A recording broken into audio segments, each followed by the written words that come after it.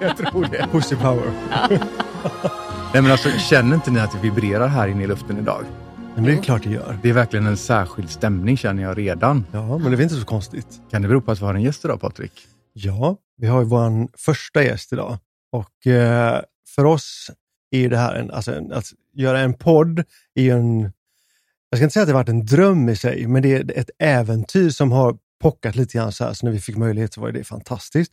Och vi har ju väldigt mycket att säga, vi har mycket tankar. Men vi har ju också otroligt mycket vänner runt omkring oss. Som fantastiska vänner, måste man ju tillägga. Ja, men fantastiska vänner som vi beundrar, blir inspirerade av. Som gör allt det där som vi tycker är bra, så mycket bättre än alla andra. De vill vi ha med som gäster. Och den första är ju då... Alltså hon är inte lätt att presentera. Det här är ju en kvinna, för det är en hon. En hon. Och hon är så otroligt mycket för oss. Betyder mycket för oss själsligt, fysiskt, på alla plan. Levnadskonstnär, entreprenör, partypingla, partyprinsessa. Ja, det finns ingen som dansar snyggare på en bar än vad hon gör. Exakt. Guru inom yoga, mental träning, alltså egentligen all träning du kan tänka dig. Och då förstår man ju också att det ligger ett otroligt arbete bakom att vara. Det är väldigt svårt att presentera en sån person, så jag tycker faktiskt att hon ska få presentera sig själv. Välkommen Johanna Hector. Nej men gud, alltså nu bölar jag ju här. Jag svettas så från armhål, det bara rinner från armhålorna. Det bultar i halsen och tårarna kommer. Alltså tack för att jag får sitta här tillsammans med er i det här formatet. Det är verkligen en ära, starstruck, att få vara här i den här miljön med er, även om vi umgås annars också. Ja, så det är något väldigt speciellt. Fast vi är alltid starstruck när vi är med dig, för att jag minns när vi lärde känna varandra för typ, kan det vara 17 år sedan, när du jobbade på Hagabadet. Och jag är det 17 år sedan? Ja, jag tror det är något sånt. Kanske till och med lite mer. Lite pondus i det. Ja, det är lite pondus i det. Ja, det är härligt. Men jag minns att det tog lite tid för mig att ens våga ta kontakt med dig, för att din utstrålning, den är så vansinnigt stark. Alltså din energi, den lyser upp ett helt rum.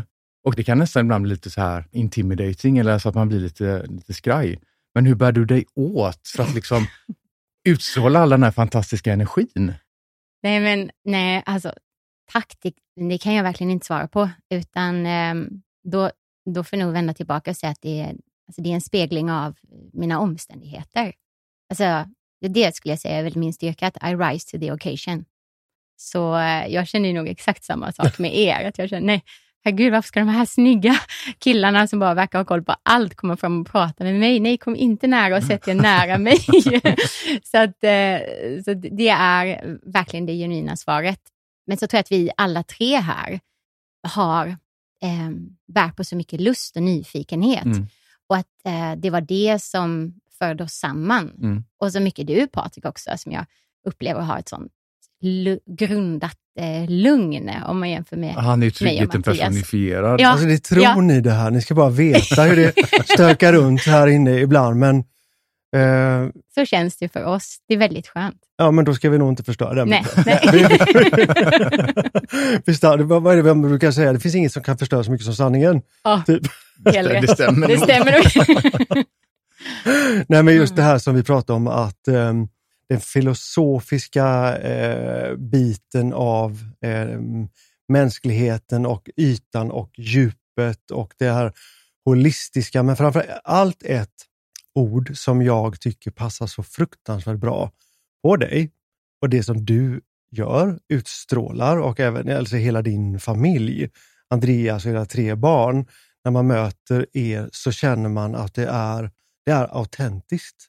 Vi måste nästan lägga ut en bild på både dig och hela er familj, för det är som en sån här, om man skulle rita familjen perfekt. I solnedgången. Så ser man ju er, och alltid med ett leende på läpparna och alltid något härligt tillrop som är väldigt positivt. Att man känner att det är äkta och på riktigt. Och där är det ju också så här, hur jobbar man fram det? För det är ju svårt. Det är det. Tack. Och för mig så bottnar det nog i att jag så tidigt i livet stötte på död min pappa insjuknade väldigt tidigt och det gav mig någon insikt att vad är alternativet? Alltså det är inte säkert att vi vaknar imorgon. Och så är det ju för oss alla. Men det blev så otroligt påtagligt för mig. Och jag levde med det i terror under så många år. Och jag förvaltade absolut inte det i början. Det var otroligt destruktivt och jobbigt.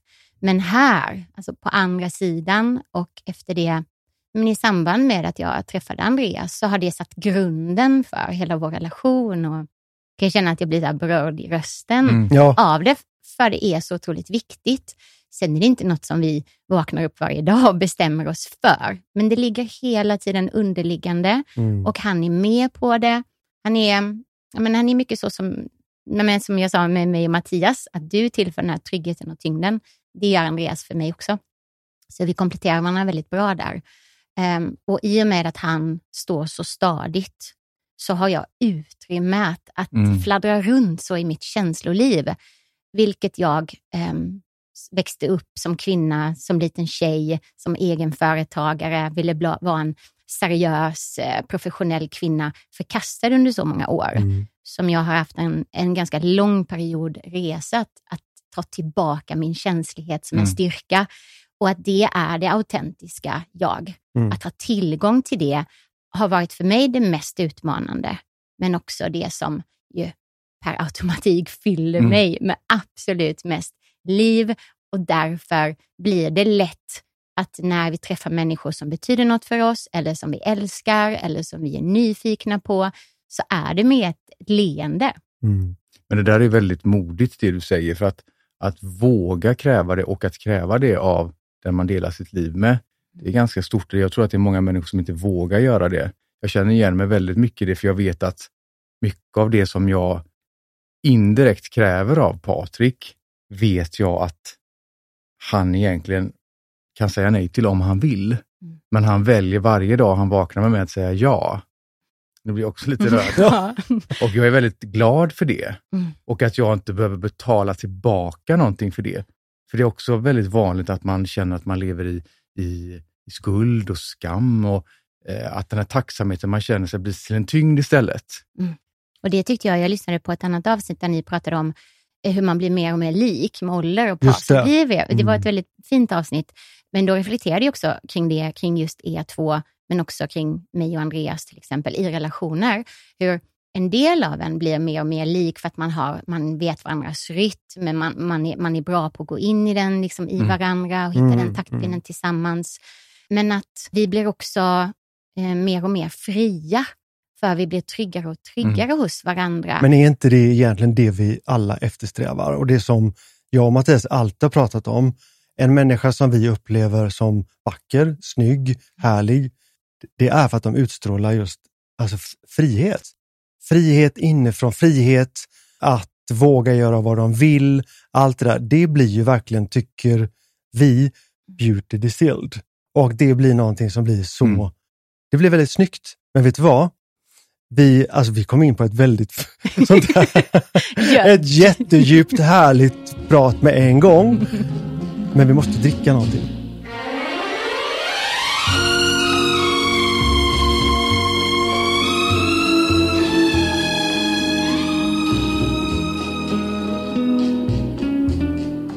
Vi har ju drickit alltid vårt te eller vår hemmagjorda flädersaft eller vårt iste. Eller som jag drömmer någon gång framöver ska vi dricka ett underbart kaffe som jag känner till också. Men idag så fick du stora äran att bjuda oss på någonting. Ja, no pressure. Liksom. Ska jag hälla upp det här? Ja, häll jättegärna upp. Ska det vara glas eller kopp? Vi kan ta det i kopp. Ska det skakas? Ja, du kan vända den lite så här. Du vänder här lite. Så hör man det. Ja, men lite sensuellt. Ja. Detta började jag dricka när jag fick diagnosen vitiligo, som är en hudsjukdom. Där kroppen sägs attackera sig själv och så man får vita fläckar. Det ser lite ut som farmors kiss. Det gör faktiskt det. Och, om du inte säger att det är. det är. Nej, hon är död tyvärr. Jag lånar grannen. Nej, så detta är rödklöver. Jaha. Så jag har torkat rödklöver Det växer jättemycket där vi bor, men innan dess kan man köpa det också bara. Men är det som alternativ. brukar växa i gräs, va? Ja. De här små korta med massa... Ja, i kohagar typ. Ja, just det. Det kan man ju se. Och så är det inte de vita utan de röda bollarna. Ja, så det är blommorna, de röda blommorna. Okay. Rödklöver. Och så är det torkat. Och sen tog jag 100 gram rödklöver, torkat, 1 liter vatten, kokade upp vattnet, hällde vattnet över och så har det stått i kylen i 16 timmar. Och så hade jag lite mynta och lite agave i också. Och då måste vi smaka på det här. Så det är inte säkert att det är gott. Men jag tycker det är gott för man vet att det är så bra. Skål! Skål! Det var jättegott. Det smakar som sånt här mynta-te man drack förr. Ja. Fast för kallt. Jag tycker det var jättefräscht.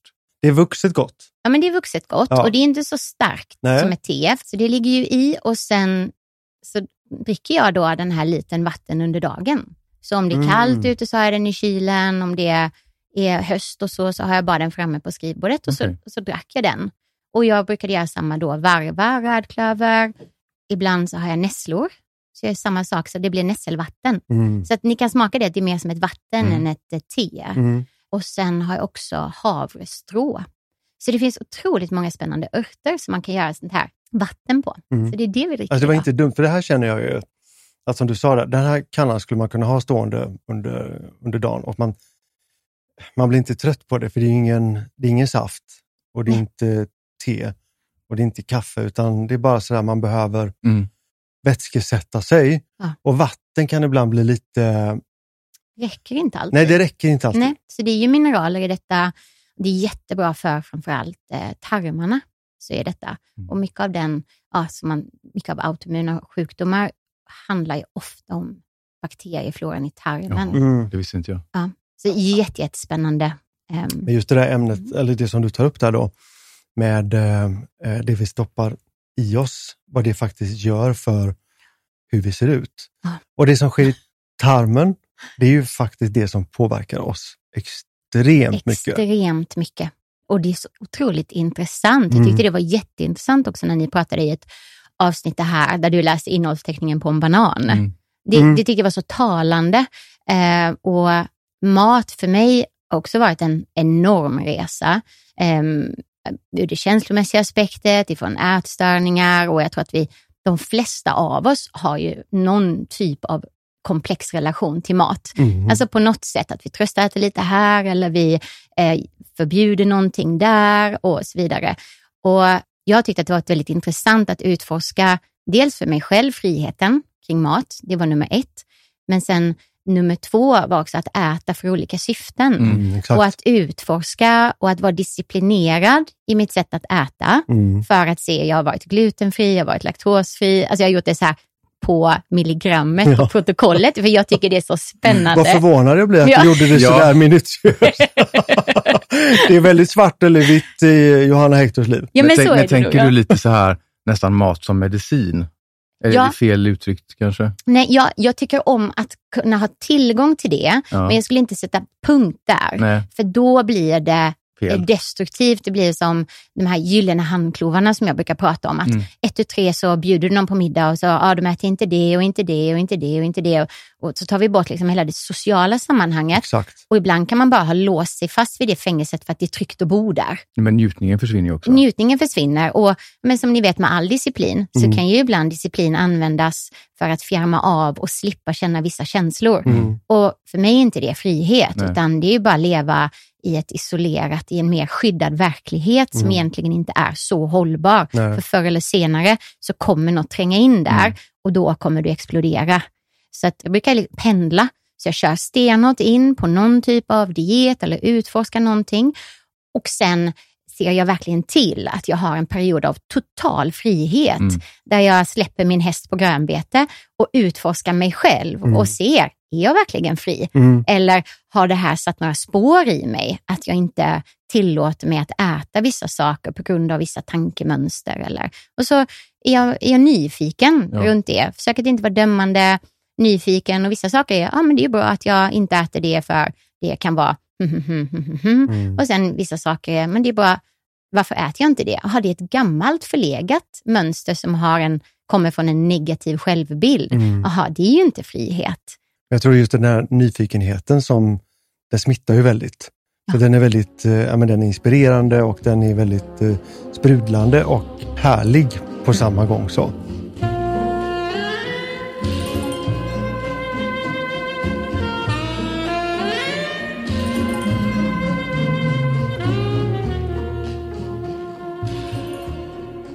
Hur var det egentligen vi lärde känna varann, Mattias? Alla vi 3?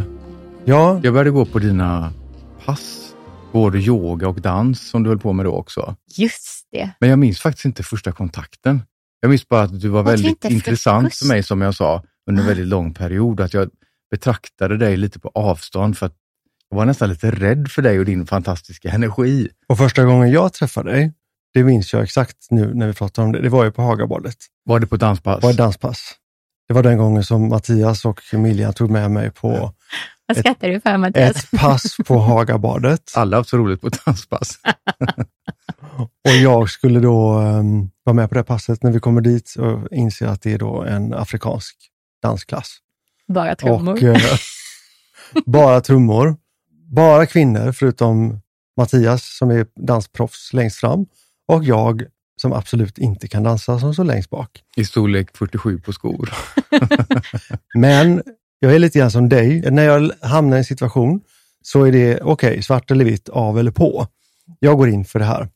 Och du fick ett härligt break mitt i allt det här och sa jag att hallå, killen längst bak, jag älskar dig.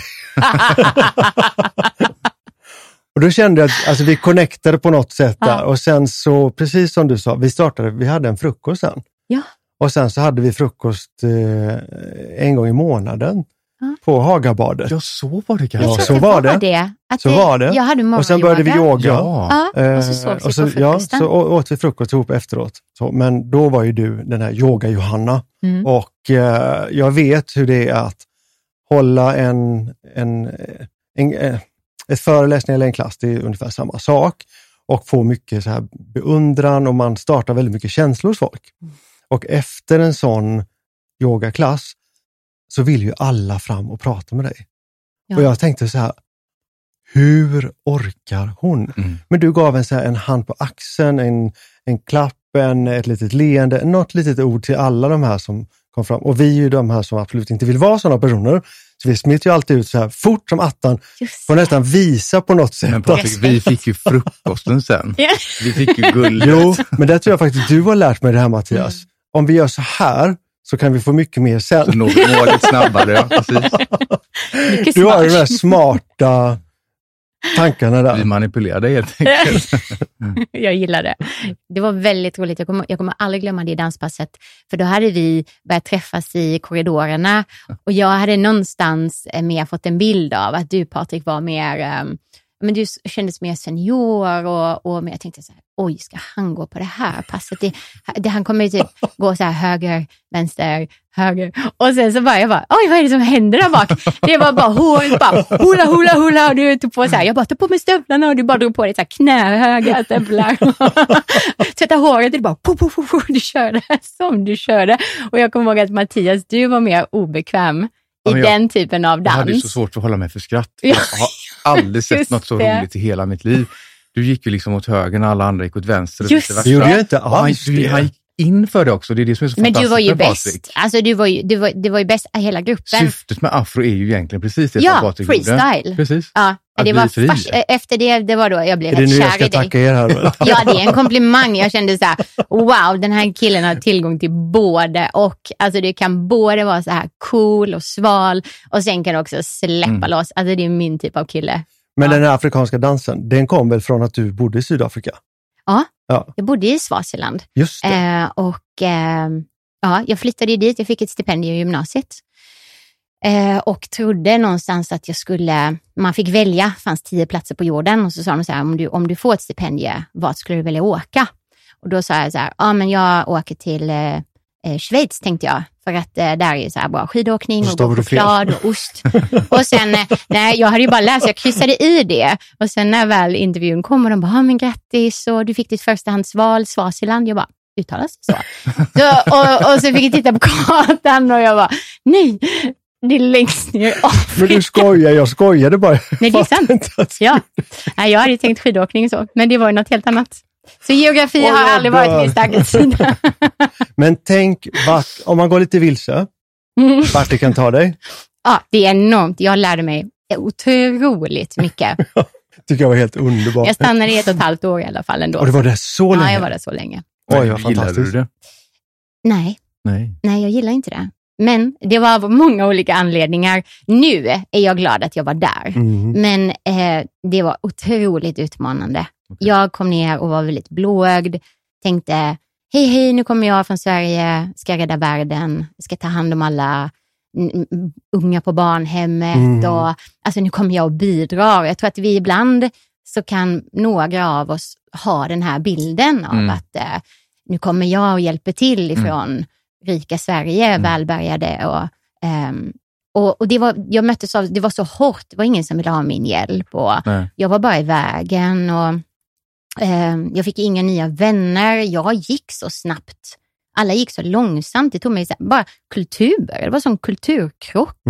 Så sättet som jag går här i Sverige på Göteborg när vi ses, det var ju ingen, alla bara gick, jag var alltid helt själv för de gick så långsamt och bussen kom aldrig när det stod att den skulle komma och jag var väldigt där perfektionist, inrutad, duktig, vill göra rätt och det var väldigt svårt att göra det. Men det måste vara en jättebra mental träning för ett kontrollfreak. Ja, men jag var 17, jag ville inte ha någon mental träning.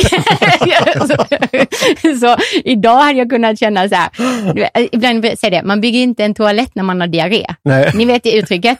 Ja. Jag var 17, jag var tonåring. Aldrig hört, men det var väldigt bra. Det är faktiskt. väldigt bra. Ja. Det var inte utrymme för mig att träna. Jag behövde en varm kram. Jag behövde egentligen bara en trygg zon att få vara tonåring och utvecklas i. Så det, där kan jag inte ljuga och förfina det, utan det var otroligt tufft, utmanande. Men oj vad jag lärde mig mycket och bär med mig än idag. Jag vet att du var ju i Indien sen också var det 1 månad eller var det 2? 4 månader. 4 månader, herregud, det är ju en livstid för mig nästan. Känns Tycker du det? Ja. Men jag vet att våra egna upplevelser är så att Indien känns som ett väldigt svårt land att vara i initialt. Men när man har varit där ett tag så vet jag att många blir förälskade och jag vet att du blev det. Kan inte du bara berätta lite vad det var, liksom, vad var det som hände känslomässigt? Liksom? Jag hade ju då utbildat mig till yogalärare och jag hade gjort det i Sverige, jag hade gått utbildningar i England, i New York, i Los Angeles, lite i Sydafrika. Och ändå så hade jag inte fastnat för meditation. Så jag hade gått jättemånga yogautbildningar, jag jobbade med yoga och så tänkte jag, varför vill jag inte meditera? Det är något jag inte fattar. Alla människor skriver i böcker om meditation och säger hur bra det är. Och jag vaknar och vill yoga. Jag vill absolut inte sitta still. Så då tänkte jag, men alla andra kan inte ha fel, det är något jag missar här. Så då åker jag till Indien. Och så satte jag ut en egen liten pilgrimsfärd för mig och utforska olika typer av meditationer. Så då åkte jag till Goa och sen tog jag ett litet tåg upp till Dharamsala där jag gjorde en meditation som heter Vipassana, där man är tyst i 12 dagar och inte får ögonkontakt. Herregud. Ja, och man mediterar från 4 på morgonen, ringer klockan och går man upp. Och sen mediterar man till om det är 8 eller 10 på kvällen. Så det är det enda man gör. Så jag utforskade det. Jag kan säga att det var helt fantastiskt. Jag älskade att vara tyst. Vilket man kanske inte kan tro. Har Andreas fått uppleva det någon gång? Ja, nej. Han kanske vill jag ska åka igen. Det var fantastiskt. Enormt. Jag kan också relatera till mycket som du har pratat om i podden, Mattias. Nu kommer vi in på något annat. Men jag tycker det är väldigt relevant för jag tror många kan känna med oss. Det var i det här avsnittet när ni pratade om kläder. Och att du fyllde ut kostymen och fyllde ut den här platsen. Och du upplevde inte att du gjorde det.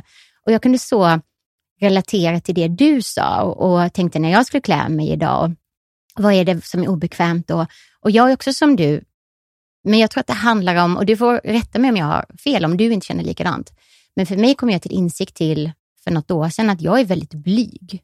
Alltså att jag är en väldigt blyg människa, men jag har inte tillåtit mig själv att vara det. För ganska tidigt så tog jag en roll. För du har projicerat en annan bild av dig själv. Ja, och som inte andra. Stämmer med det, precis. I skolan så var det så här, om man såg någon i ögonen och man tog i hand så var man duktig och man var liksom korrekt och det var klass. Jag kunde bete mig så jag kunde apa efter alla de här mönsterna och så fick jag så mycket cred. Och sen blev jag yogalärare, stod på scener. Då tror alla också per automatik att jag älskar att stå i centrum. Vilket det absolut inte handlar om, utan jag bara kan inte stoppa min passion över att det här är så viktigt för mig. Den vinner över blygheten där då. Men så fort jag går av scenen och folk kommer fram till mig efteråt, då vill jag egentligen bara gömma mig. Jag vill absolut, det är så nästan smärtsamt att stå kvar där ibland.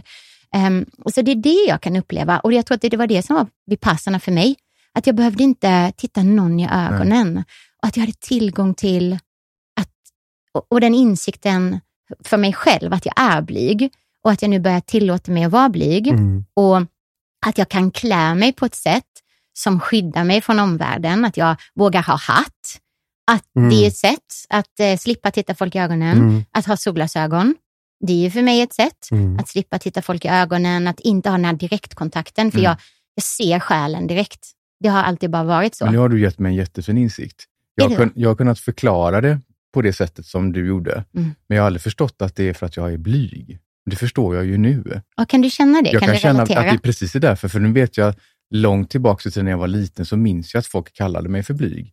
Men jag har aldrig identifierat mig som blyg. För att jag har projicerat en annan bild av mig själv på min omvärld som har blivit till någon slags sanning. Men den är ju inte sann. Det är faktiskt därför. Det är ju inte värre än så egentligen. Nej, och låt oss ta tillbaka blyg. Att vara blyg är ju väldigt sensuellt. Vet du vad, jag skulle precis säga det. Att nu när ni sitter och pratar om blyghet och jag ser den här personen, Johanna blyg, Mattias blyg, så ser jag ju någonting väldigt sensuellt. Det finns ju någonting med den där hatten, med solglasögonen, med sättet att röra sig. Håret framför ögonen. Gärna någon halsduk som gärna kan sjalen. För att det behövs någonting som skyddar själen. Det är ett skydd. Ja. Det är ju någonting som är väldigt fint att komma dit och väldigt snyggt på samma gång. Men varför är det lite så här, jag ska inte säga förbjudet, men det är lite så här, det är inte många vuxna som vågar säga att de är blyga. Nej, det är mindre värt. Det är lite, på något sätt är det mindre värderat. Ja, det är ungefär som snäll. Det är konstigt. Allting som vi egentligen eftersträvar, sänka pulsen, våga vara själva, våga vara ensam. Allt det som vi matas med att vi ska åt och bör liksom komma åt det hållet. När man väl är det så blir det ungefär som snäll. Du ska inte vara så snäll. Du ska inte vara så blyg. Varför ska man bort från det? Varför? Jag förstår inte det. Men jag har utforskat det ganska mycket den senaste tiden. Bland annat det där som jag predikar, Pussy Power. Och det har ju lett mig till att undersöka alltså den feminina aspekten. Och när jag pratar om det så vet jag nog också att det inte bara är kön, utan att vi bär alla på det feminina och maskulina. Och i en del yogatraditionen så har vi ju Shiva, Shakti, som jag utforskade mycket i Indien sen när jag var vidare runt på mina resor. Jag var bland annat på Oshos tempel i Pune, det var helt bananas. Men om jag plockar bitar ur det, i tantran och olika grenar av det, så mina ord på det hela, det är att få tillgång till dina känslor, att känslighet är en styrka. Och så ofta jag fick höra, Johanna var inte så känslig. Nej. Som att det var något negativt. Och en känsla är ju blyghet. Men att nu känner jag idag, här och nu som vuxen, att blyghet är min styrka. Det är väldigt sensuellt för mig. Det är väldigt rikt för mig att vara blyg. Jag är som en privat VIP-klubb. Alla är inte välkomna in till mig. Nej. Alla har inte tillgång till mig. Nej. Och det har också varit jättekrävande för mig att stå upp för och inte vara så himla tillgänglig hela tiden. Och att alla inte får komma in här. Ja, men öppna Instagram så är det verkligen så här. Du ska tränas på att bli mer social. Du ska tränas på att vara mer öppen. Du ska tränas på att vara mer spontan. Det finns typ techkurser i precis allting. Men det enda vi vill är ju att landa i den man faktiskt är och känna sina egna känslor. Jag tänker på en sak här, att vi pratar ju ofta om det här med inre skönhet. Jag har tänkt ganska mycket på det senaste. Är det någonting som man föds med? För när man pratar om det så pratar man ju om det som om att det var någonting man föddes med. Just det. Men jag tänker att det du säger här är ju egentligen att man kan faktiskt träna sig till det genom att lära sig att acceptera sig själv, sina beteenden, sin kropp. Och att genom att göra det och i den processen, att det är det som skänker det som vi kallar för inre skönhet. Kan det vara så? Det tror jag verkligen att det är. Och att få redskapen, att ha en lärare, att lyssna på den här podden, att få luta sig mot och att få fler förebilder. Jag önskar att jag hade fler förebilder som var blyga, som vågade visa sig blyga. Fler förebilder som vågar stå upp och säga, se på mig, jag älskar när du ser på mig. För att det finns ju den arketypen som är äkta i att bara älska uppmärksamhet. Absolut. Och bara vill inte göra något om inte någon tittar. Det är så långt ifrån mig, men den behövs också. Det är det som är så fint när vi får samexistera och hylla varandra och får en insikt över det som är stil som ni pratar om, att det är då våran skönhet kan få komma fram. För som ni så ofta pratar om, att när jag är trygg i mig själv, och då är jag ju trygg i mig själv, och när jag får lov att vara mitt blyga jag. Men jag är inte bara mitt blyga dag. Andra dagar vill jag kanske gå med en djup urringning och känna, men idag så titta på mig. Och att jag kan ladda för det. Och jag tror att skillnaden där är väl alltså vetskapen om att det är mitt val. Och då känner jag mig rik och fri. Jag gör det inte för att jag tror att det krävs av mig. Jag gör det inte egentligen för någon annans skull, utan jag gör det för min egen djupa tillfredsställelse. För det är frihet. Ja, och det där jag tycker Wild and Free passar så otroligt bra på dig. Och det är någonting som jag tror väldigt många vill komma dit. Att man vill vara lite vild, men jag vill också vara fri i det här vilda, så att jag kan bestämma själv när jag är lugn eller när jag är... Jag tänker för det du säger förebild. Vi vet ju att du är en väldigt stor förebild för väldigt, väldigt många kvinnor. Och att du ses som en väldigt extrovert, stark, fierce kvinna. Kan du känna ibland att den bilden av dig blir för mycket? Att det är någonting du måste leva upp till? Eller känner du dig trygg i den? Vilken bra fråga. Jag vill verkligen inte leva upp till någon bild av mig själv. Nej. Jag insåg det ganska tidigt när jag fick mycket skit, och det får jag ju än idag av andra kvinnor, aldrig av någon man. Det kommer till mina nästa frågor sen. Då sparar jag det. Det är min devis är oftast att sätt mig inte på en pedestal. För att den stunden jag märker att någon har satt mig på en pedestal, då vet jag att det kommer förr eller senare ha mig som syndabock. Det var en tidsfråga, för att jag gör inte allt rätt, jag kommer aldrig göra allt rätt. Det har aldrig någonsin varit min ambition att göra allt rätt. Där kan jag ibland tänka på Britney Spears och tänka, stackars Britney Spears, och ibland har jag känt mig som en Britney Spears i yogavärlden, att nej, jag skulle ha kört Marilyn Manson-vägen, för då hade jag bara gjort något positivt, så hade jag fått cred, och allt annat är bara så här förväntat att han kommer. Det där är väldigt mycket i ditt huvud. Är det så? Jag tror aldrig jag har tänkt tanken att jämföra dig med Britney Spears. Men jag förstår, men hennes resa. Jag förstår vad du menar. Hon kunde inte göra rätt. Jag förstår precis vad du menar. Och det kan jag tänka på när du säger det. Att oavsett vem vi sätter på en pedestal, så är det våran mänskliga psykologi. Att förr eller senare kommer den personen behöva bli en syndabock. Så har det varit i alla religioner, alla tider. Och sen när den personen väl är död, då blir det en gud. Lady Di, bara ta alla. Och då kan jag känna, nej, vet du vad? Jag är inte här för att bli en gud i nästa liv. Jag är här för att ha så jävla kul jag kan under den här livstiden. Så jag skiter om någon kommer ihåg mig efteråt eller inte. Jag har hellre ett rikt liv nu än att bli ihågkommen för något sen. Men folk som känner mig, Patrik, och som vet att vi känner dig framförallt, de är alltid väldigt så här, de vill gärna prata om dig. Du vet, sånt där samtalsämne som folk vill veta mer. Men jag har ju märkt att av de kvinnliga så man märker att de går in i samtalen med infallsvinkeln att de redan är lite provocerade. Och de är sådär, man märker att de inte är bekväma riktigt i ditt budskap. Man märker att de låter sig provocera. Så jag brukar alltid säga till dem att, men snälla, förstår du inte att hon försöker göra någonting väldigt bra för er kvinnor. Hon har ett fantastiskt budskap. Och jag funderar på det där jättemycket. Vad är det som driver de här kvinnorna till att bli så vansinnigt provocerande av någonting som bygger på någonting väldigt bra, som bygger på kärlek, som bygger på att vilja lära ut ett budskap.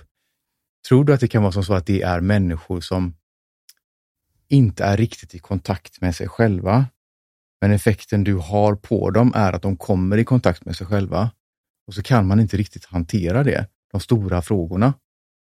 Eller vad kan det vara? För jag är säker på att du säkert har stött på det här också bland andra kvinnor.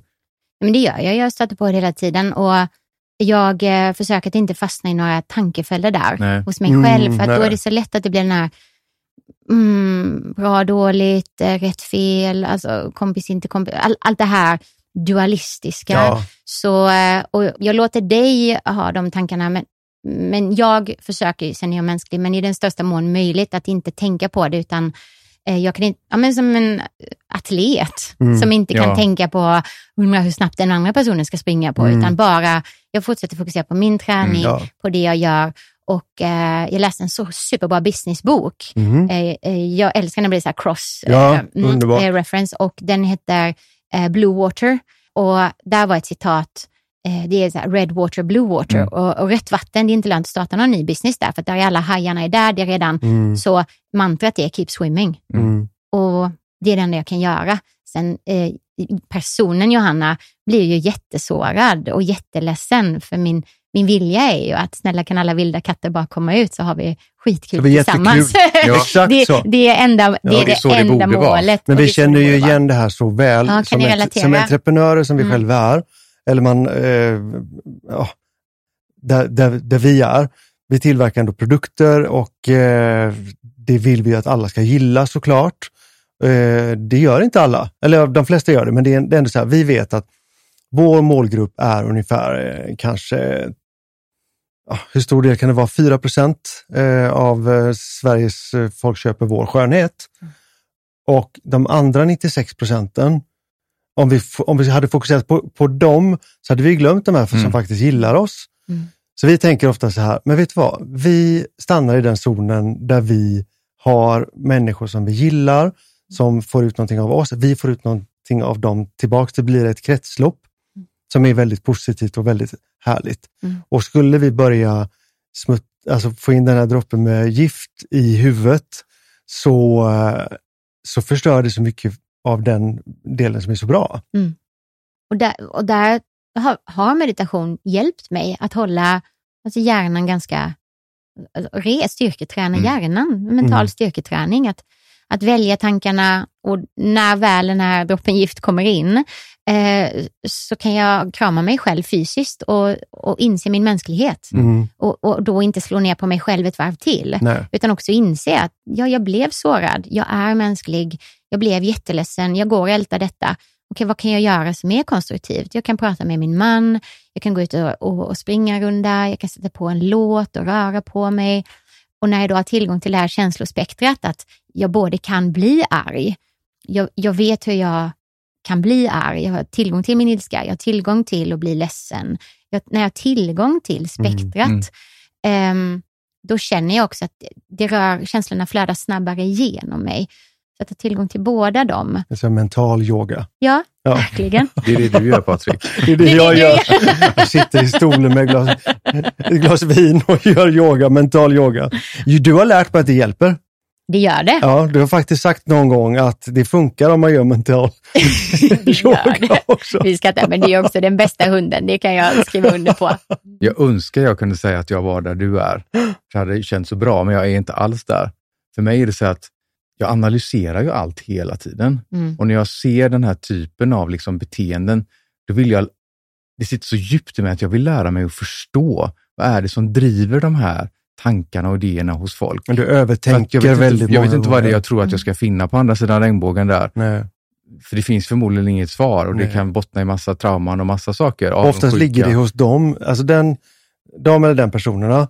Och jag tycker att det är bara att släppa dem. Men jag ser det som att jag hittar en massa små kister i livet. Ja. Och alla är låsta. Ja. Och jag vill hitta nyckeln så jag kan låsa upp dem. Låt dem vara stängda och låsta.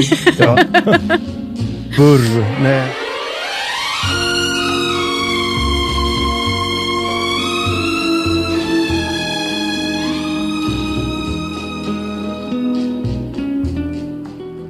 Jag känner att det här samtalet skulle kunna fortsätta hur länge som helst.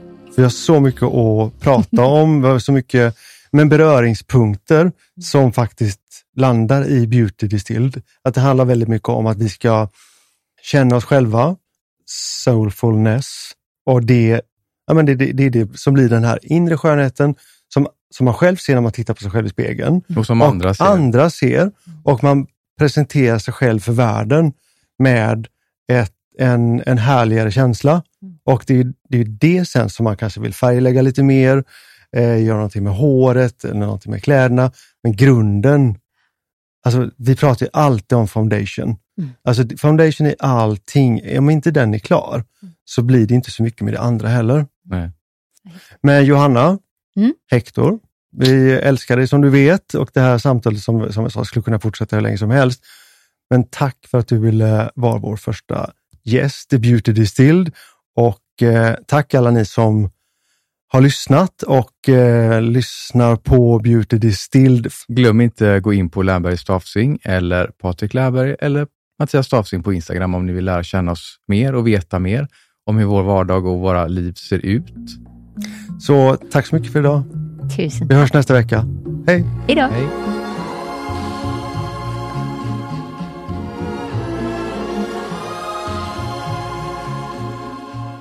You have listened to a Polpo original, and that makes you amazing.